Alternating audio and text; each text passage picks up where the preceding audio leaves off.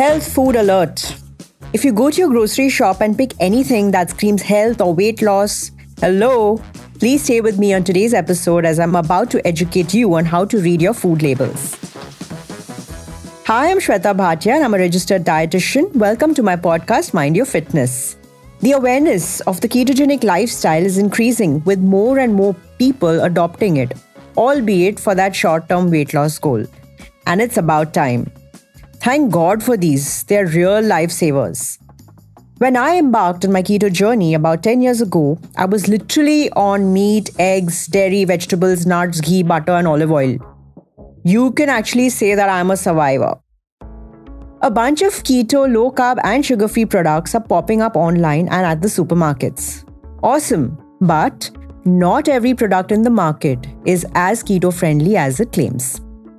Many packaged food products have hidden carbs and other ingredients that are not keto or health-friendly and kick you out of ketosis. Not worth your time and money, trust me. In our podcast on sustainability of the ketogenic diets, I mentioned picking up healthy substitutes to sustain the ketogenic way of life. And being able to read food labels is very important in order to do that. I know it can be quite a daunting task. So let me run you through with the basics. Number 1, check the serving size on the pack. So for example, how much chocolate is one serving? Is it a square? How much flour is in one serving? Is it a cup?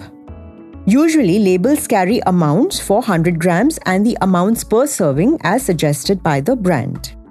Next, check the total carbohydrates per serving. Now that's always mentioned pretty clearly. Now comes the main part, calculating the net carbs. Net carbs are the guys that matter. Those that can spike your insulin levels and halt your fat burning. Remember, on a strict ketogenic diet, you want the total net carbs to be under 30 grams. In a fat-adapted state, which is after about 8 weeks, you can maintain the carbs at 30 to 50 grams. So how does one calculate the net carbs? Now, usually net carbs are the total carbs minus the fiber and the sugar alcohols like erythritol. So check the grams of dietary fiber per serving. For example, a product has 9 grams total carbs and 5 grams fiber and 2 grams sugar alcohol. So it's 9 minus 7, which is 2 grams net carbs. Ideally, it should be less than 5 grams per serving of the product. You must also check the fat and the protein content. For example, a protein bar that has 10 grams of whey protein and 15 grams total fat with 2 grams of net carbs is good to go. For those who are strictly watching their macros, which, my friends, is short for macronutrients or the energy-giving nutrients, and another name for carbs, proteins, and fats, these numbers are important to match your totals for the day. Total calories need not be calculated if you are within your planned allowances for carbs, protein, and fat. They automatically add up. Now, you can deduct them from your total requirement, so the rest can be made up with other food sources. So, for example, if a product has 5 grams of fat per serving, then you can reduce 1 teaspoon of oil in your diet.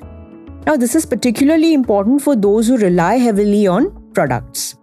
Again, 1 or 2 odd products per week won't hurt you much, even if they are extra, provided everything else is in place. Now, if we have to call them healthy substitutes, we need to check the sources, right? For this, head right to the ingredient list. Usually, ingredients are listed in a descending order, which means that those with higher amounts are listed first. And that's important for us. These are the things you want to watch out for on that list. Now, ideally select gluten-free products. Gluten can also be hidden by the name wheat protein. Second is the type of sweetener used if it's a dessert. So FOS, erythritol, stevia, allulose are better. अब मुश्किल से FOS and erythritol से पहचान हुई थी. अब ये allulose कौन है भाई? Allulose is a rare sugar with the same chemical formula as fructose, which is the sugar in fruit. Because your body does not metabolize it or break it down, allulose does not seem to raise your blood sugar or your insulin levels and provides minimal calories. It's also naturally present in a few foods like wheat and figs. Commercial allulose is made by converting fructose. So far, it appears to be safe and unlikely to cause health problems when consumed in small amounts. However, as with any food, individual sensitivities are always a possibility. Current research is limited on it, but both animal and human studies have found very few health risks and in fact also some benefits related to the sweetener. Avoid products which contain sucralose, maltodextrin and maltitol. Again, one odd product does not matter. These apply to frequently consumed items with these ingredients. If sweeteners are not used, check for sugar in hidden forms. So usually products use no added sugar, no artificial sweetener, naturally sweetened, and the ingredients contain fruits, dates, honey, jaggery, coconut sugar. Hello, ye sugar hi hai. So beware of such marketing gimmicks. Starchy foods are not keto friendly, you already know that. You won't be surprised to see some products containing them in smaller amounts though. Pro tip, try and avoid them even if the net carbs are low. Because if you don't check and eat several products that contain any of these, by the end of the day, they can easily spike your insulin levels. Some of the starchy ingredients to look out for are grains like oats, quinoa, brown rice, whole wheat, starchy vegetables, flours and fillers like cornstarch, tapioca or sabudana, cassava, sweet potato and their family members. Also check the source of protein. Now, if it's soy or pea isolate, brown rice, they are second-class proteins. You don't want to calculate them in your total protein for the day unless the product has 10 grams per serving. Remember, we are looking at picking our protein from dairy products like whey, cheese, and non-vegetarian sources like eggs, meat, and fish. In short, the first-class proteins. और fat का क्या? कोई भी चलेगा. High-fat diet है ना? Avoid products that contain sunflower, safflower, soybean, corn oil, and trans fats. You should be getting your fat from dairy products, cocoa, eggs, nuts, and monounsaturated fatty acid-rich oils like olive. Cream is not my favorite, but it can pass off as a one-odd product. Is palm oil healthy? Now, palm oil gets a bad rap because of its saturated fat content. Saturated fats do not necessarily increase your heart disease risk. As I've mentioned earlier, a qualified dietitian can assess your risks and guide you with the fat sources and amounts that are aligned with your health and fitness goals. In fact, palm oil is 50% saturated fat and 40% heart-healthy monounsaturated fat. It's quite stable for high-temperature cooking and has zero trans fat. Of course, any artificially hydrogenated vegetable oil is a trans fat and must be avoided. Now coming to lecithin. Lecithin is a food additive that comes from several sources and one of them is soy.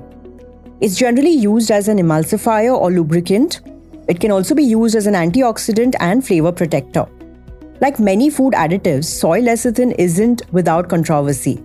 Many people believe it carries health dangers, especially as solvents are used in the extraction process. However, few, if any, of these claims are backed by concrete evidence. Although soy lecithin is derived from soy, most of the allergens are removed in the manufacturing process. Still, some people with extreme soy allergies may react to it. So those who are highly sensitive must avoid consuming it. Soy lecithin is a generally safe food additive because it's present in small amounts in food products. In fact, some studies show it has some cholesterol-lowering effects, for whatever that is worth. What about other preservatives, additives, and colors? Now, a processed product will come with some of that. It's understood. The idea is to minimize picking food off the shelf and eat freshly cooked food if you have the resources. But again, not all processed food is completely unhealthy, and not everything natural is naturally healthy. And with that, my only advice to you is be wise before picking up anything from the shelf that screams healthy or low calorie. You can connect with me on my Instagram, Shwetha_Bhatia, if you have any questions. And remember to subscribe to our podcast. Till then, stay healthy, stay lean, and most importantly, stay happy.